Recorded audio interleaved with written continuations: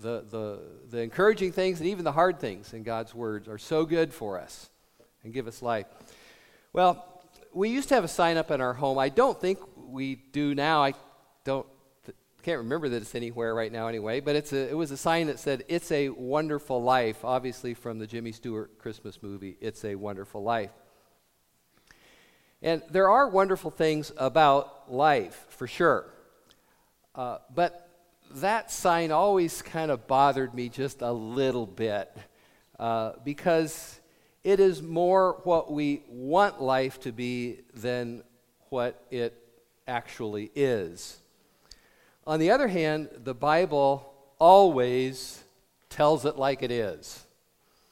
It tells us of the wonders and goodness of life, tells us of the wonders of knowing Christ, but it also tells us the hard realities of that life. It never lies to us. God never lies to us. And so we come to verse 1 of chapter 3. But realize this, that in the last days, difficult times will come. This scripture begins with a command. This is a commandment to understand, to know, to be aware, to realize that something is going to happen in the last days. Difficult, perilous, hard times will come. And this is not a new message. If you've been with us, particularly through the teaching of 1st and 2nd Timothy, this has been Paul's message to Timothy all along. Join with me in suffering like a good soldier of Jesus Christ. Now, this passage this morning is not talking about personal difficulties like your furnace goes out or you have a flat tire on the way to work. Those things will happen. But what Paul is talking about here is the difficulty of living in the midst of an ungodly people. He describes a last days culture of people living against God and being against you if you love God. People who will attack the church and attack the truth and oppose the things that we value and love. And the result will be difficult times for all who desire to live godly lives. And failure to be aware of this will leave you vulnerable to despair, to disillusionment, to defeat, and maybe even abandoning the faith. Having your eyes wide open to what is coming will, on the other hand, fortify you. It will prepare you. It will strengthen you. It will make you strong. It will keep you safe. Jesus said, "I have told you these things so that you will not fall away." So that you will not abandon your faith. That's John 16:1. Now, the ESV calls this situation, this last days culture that is coming, it calls it times of difficulty. The NIV calls it terrible times. The King James and the New King James say perilous times. The reason I think that there's so many different words used to describe this because it does mean difficult times, but in a sense it means very difficult times. Matthew used this very same word to describe two demon-possessed men coming out of the tombs, and he said they were so violent, or some translations say so fierce that no one could pass that way. Well, that word that Matthew used for these violent or fierce, demon-possessed men is the same word that Paul uses here to describe these difficult times that are coming for believers. So Paul is not saying that things will get just a little rough.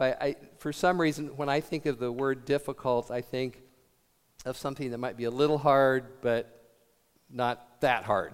Well, Paul, he's not saying that. He's not saying things will be just a little rough. He's saying things will be extremely severe and turbulent. There will be turbulent times ahead.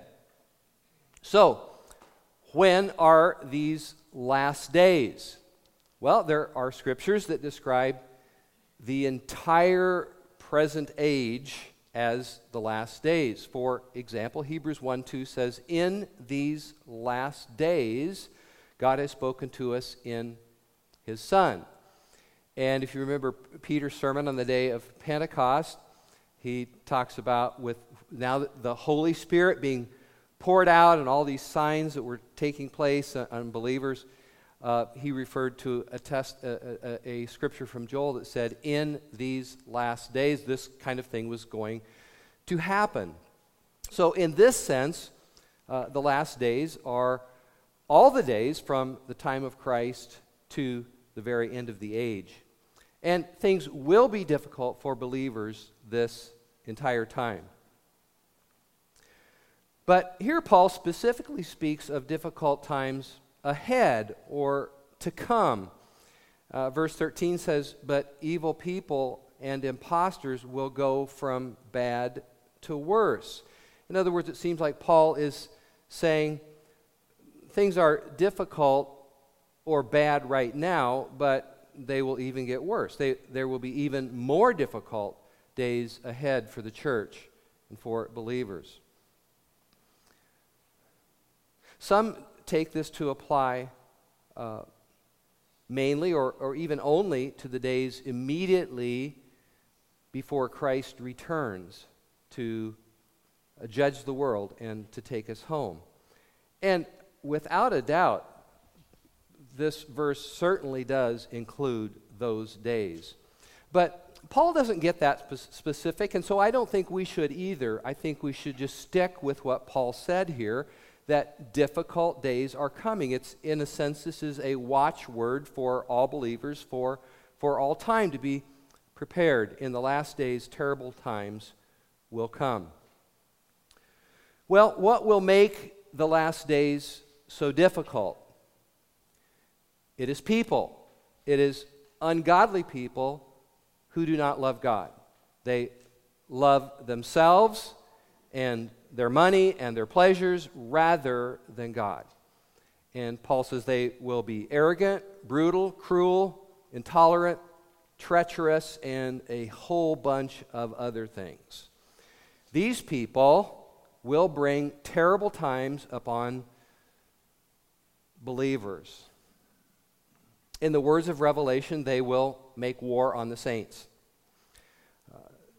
These people will lead the persecution and the silencing of God's people. So difficult times in this passage clearly means strong opposition to God's people and to God's truth. That is what makes them difficult times for believers. And just a few verses later, again, not in this passage, but just a few verses later, it says, "Indeed, or for sure, certainly, all who desire to live godly in Christ Jesus will be persecuted."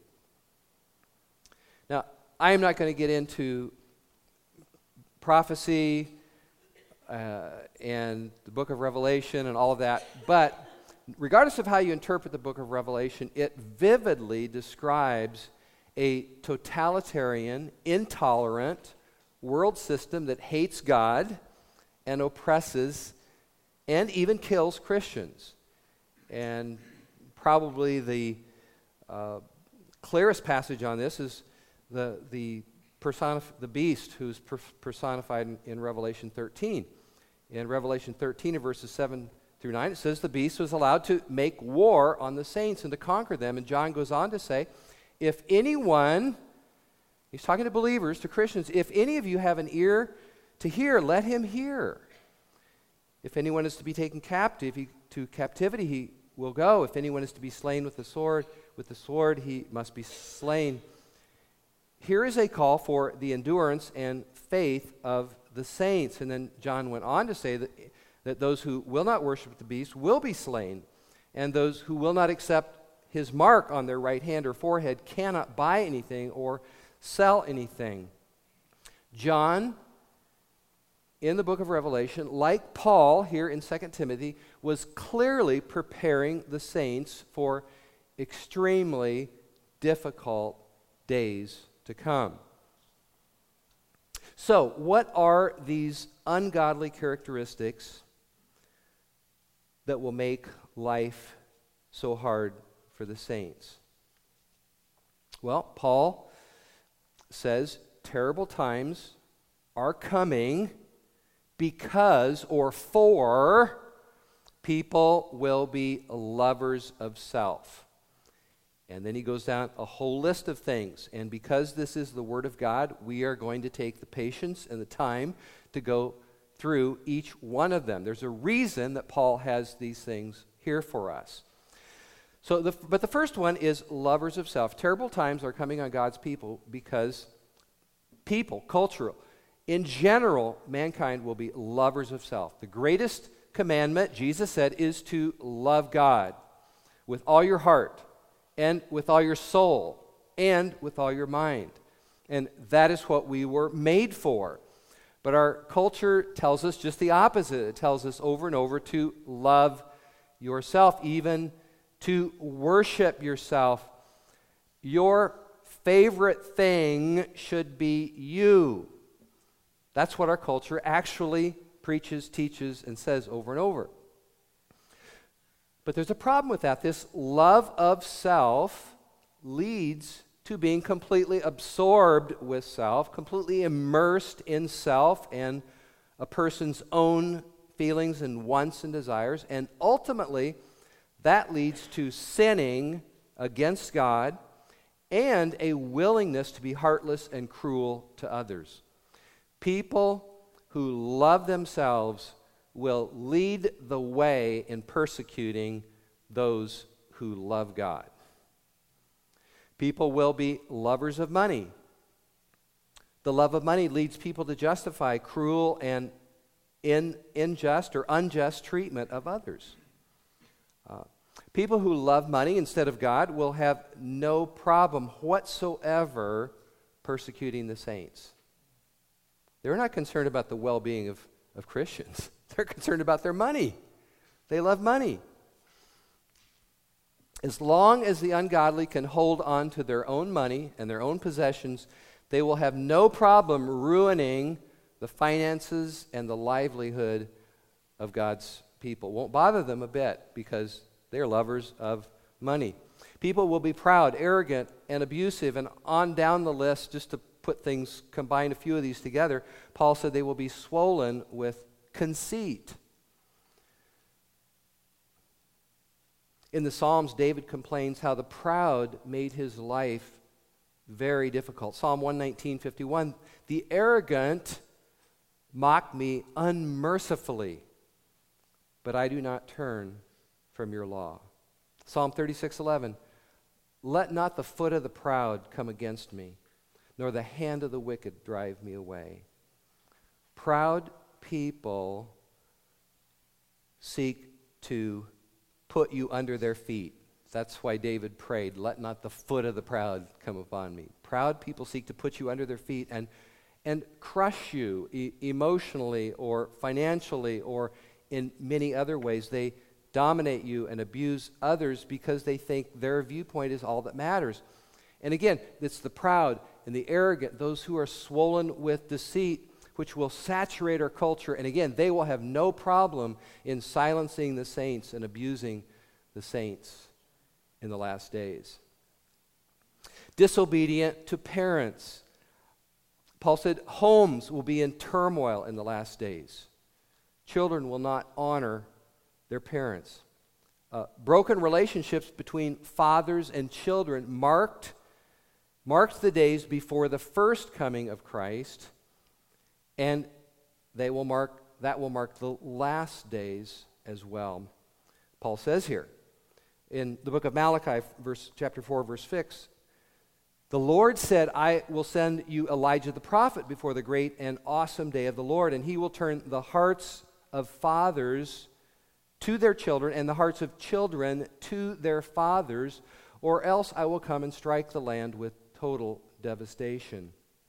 So this rebellion in the home will characterize the last days. Next, Paul said people will be ungrateful.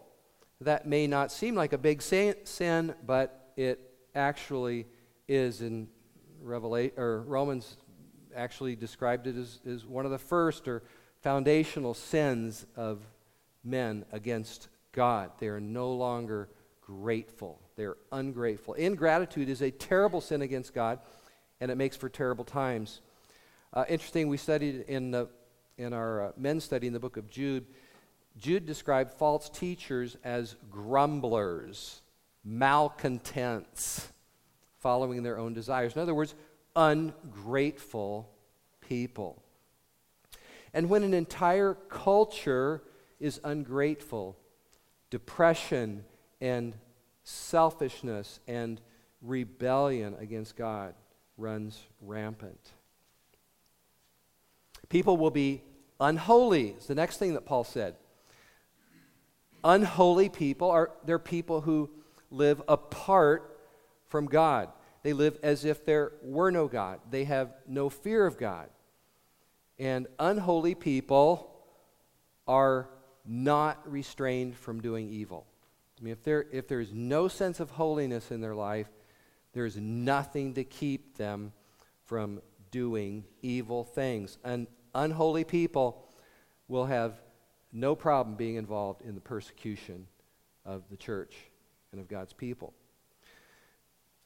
Next, Paul said people will be unloving, irreconcilable, and malicious slanderers. That's actually from the New American Standard, which, again, this is most familiar to me in that translation. Unloving, irreconcilable, malicious slanderers. I think the King James says without natural affection.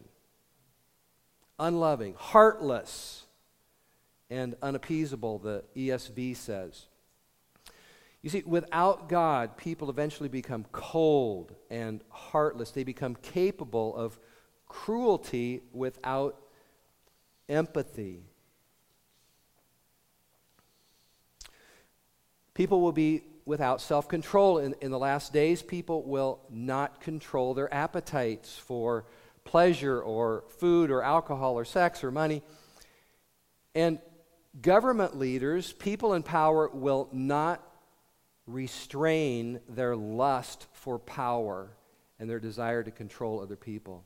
And Christians will suffer under that lack of restraint in people's lusts and appetites. Not loving what is good. People will not love what is good. And in fact, they will turn and hate those who do love what is good. And even today, Christians are hated for loving what is good in marriage and what the Bible teaches about sexuality and the sanctity of life. And Paul would indicate this is just going to continue to increase. People will be treacherous, or some translations say brutal. People will be treacherous and reckless. They'll be willing to harm others without a thought, without a shred of guilt. It's not going to bother them at all. They'll be treacherous or brutal and reckless. They will lie, cheat, and do anything to hurt and silence those they disagree with. People will be lovers of pleasure rather than lovers of God. You know, I'm constantly amazed, maybe if that's quite the right word, but I'm struck, I guess I'll say, struck in a reading of Scripture how often it describes the mark of the believer as those who love God. All things work together for those who love God. Believers are those who love God. And as we love God, God gives us so many good things and wonderful things and pleasures to enjoy every day. But loving pleasure instead of God or in the place of God is the mark of the world. People will have time for pleasure, but they will not have time for God. And they will perceive Christians as getting in the way of their pleasures. They will perceive Christians as teaching things that would restrict or hinder their pleasures. And they won't like that because they love pleasures. They love their pleasures rather than God. Finally, they have an appearance of godliness, but they will deny its power. I actually wish I could give a whole message on this. Someday I might, but it's such a powerful and insightful truth. People will have an appearance of godliness, or the New American Standard says they will have a form of godliness, but they will deny its power. People will talk about God, but they will want nothing to do with a God who has the power to make them holy. They will want nothing to do with a God who will make them godly. They will want nothing to do with this inner transformation that comes by the invasion of the Holy Spirit and the power of the Spirit into a human heart and makes us brand new people. They're not interested in that kind of religion. They want a religion that condones whatever they want to do and to leave them just as they are without the radical change that the power of God brings into a person's life. And even within the church, many people are satisfied with outward religious practices, but they do not want the power of God or the power of the Spirit. And if we are not aware that this will happen more and more, we will be confused and deceived by this hollow, formal, and false kind of spirituality. So just like the passage that Josh read this morning, I mean, do not be deceived. You know, when people are doing evil things, don't be deceived and think, well, they're children of God because they use these words. And do not be deceived because people have some sort of outward attachment to church or to some kind of religion or use religious words, Christian words and phrases. Don't be deceived by that. They're just holding an outward form. It's all outward to them. It's all mental. It's all a form. It's an appearance. Christianity is about the power of God and knowing the power of God in the human heart. Well, Paul said, understand, going back to the beginning of this passage, he said, understand this, difficult times will come, or persecution will come, because people will be like this, like the things that we just went over. So, why do we need to know this? Why do we need to know these things? Well, going back to the beginning of what I said, I think mainly so that we will not be disillusioned or defeated when these things happen more and more all around us. Again, Jesus, after describing what difficult things would be ahead for his disciples, said, I have told you these things so that you will not fall away, or so that you will not abandon your faith. So again, this is to fortify you. It's to make you strong. In a sense, it is to toughen you up. It's to toughen your faith. It's to make you strong for what is coming. It's to inure you, or to be inured against hard times. A second benefit, which is not mentioned here and is really not the main purpose at all of this passage, but I think a benefit for us in studying these and going over each one of these qualities, which I did in detail this morning, a second benefit is so that we can watch against these qualities or tendencies in our own lives. I mean, if you just read down this list, these are all things to flee from. I mean, these are things that believers should flee from, like the plague. And so this is just a fantastic list of what not to be like. Okay? And I think you can read it like that. You can read it and say, wow, I don't want to be like that. I don't want to be like that. I don't want to be unholy. I don't want to be ungrateful. I don't want to be brutal. I don't want to be cruel. I don't want to be a lover of pleasure rather than love of God. I don't want to have an outward form of religion but deny the power. Every one of these things you can go down and say, may that never be a part of my life. I don't want that at all. A third reason for this scripture is that we are to be prepared for these kind of people to saturate our culture and to affect your life.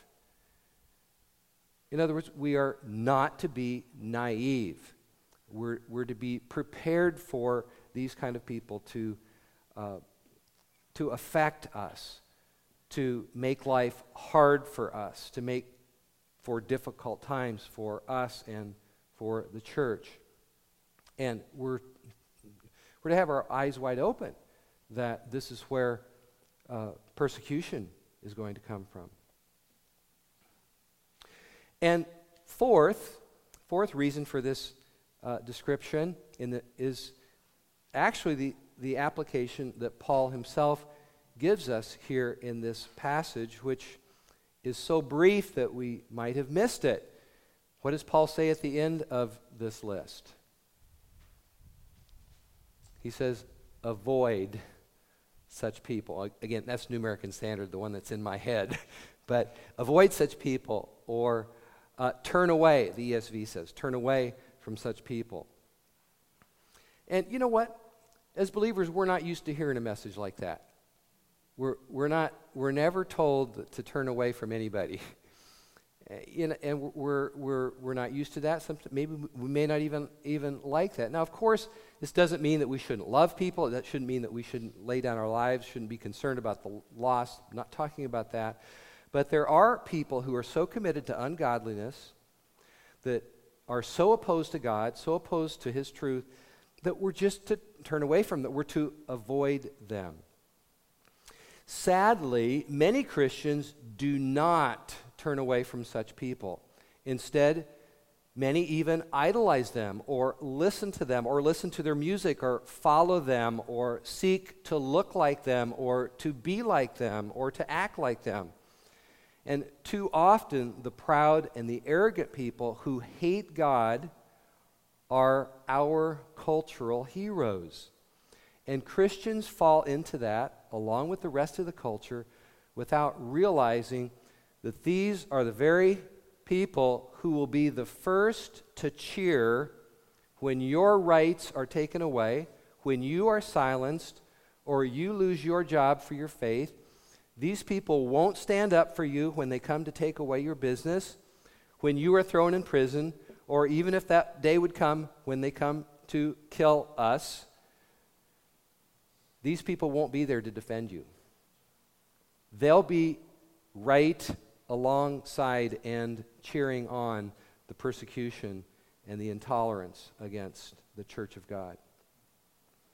Psalm 1:1, how blessed is a man who does not walk in the counsel of the wicked, nor stand in the path of sinners, nor sit in the seat of scoffers. To distance yourself from people who are committed to a path of ungodliness and immorality does not mean that you are being self-righteous, or that you're being holier than thou, or that you have a holier than thou attitude toward other people. It is obedience to God. It's just obeying God, what He tells us here. It's knowing, it's having wisdom, it's having discernment who to stay away from. And then verse 6, Paul gives another reason for avoiding people like this, and his logic, it just flows so precisely through this passage. Difficult days are coming because people will be like this. Avoid them. And then he says we avoid them because among them are those who creep in to households and will sow falsehood, which we're going to look at.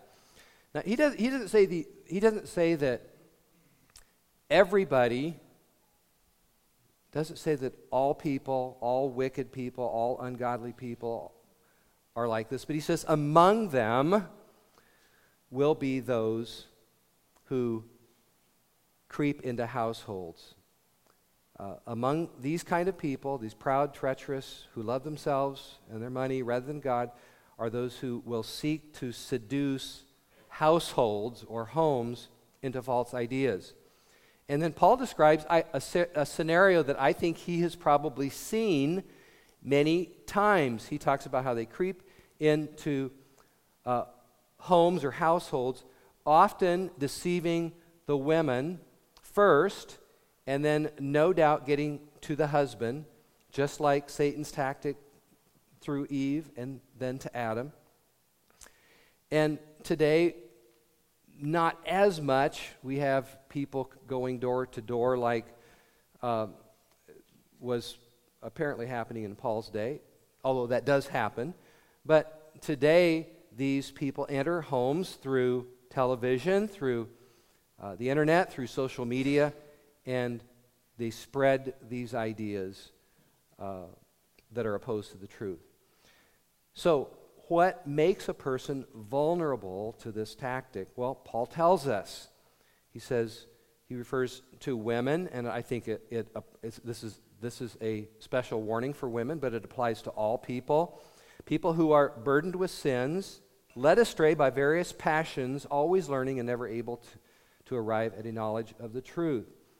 So first, I'm just going to go through these real quickly. First thing that makes people vulnerable is people who are burdened with sin. God's law and our own conscience condemns sin. And that produces an inner shame and guilt which people try to silence. But that inner shame and guilt opens people up to almost any kind of teaching to relieve that burden, and they become prime targets for deception. So these women that Paul is referring to, they feel a need for something more, for something to relieve their inner pain and unhappiness, and they become open to whatever comes along that promises to relieve that. But when we experience the deep and true cleansing from our sins by the blood of Jesus, we are no longer looking for something else to cleanse us and make us whole. Then Paul says the other thing that makes people vulnerable is those who are led astray by various passions or desires. People led by their passions want to hear things that will allow them to pursue those passions.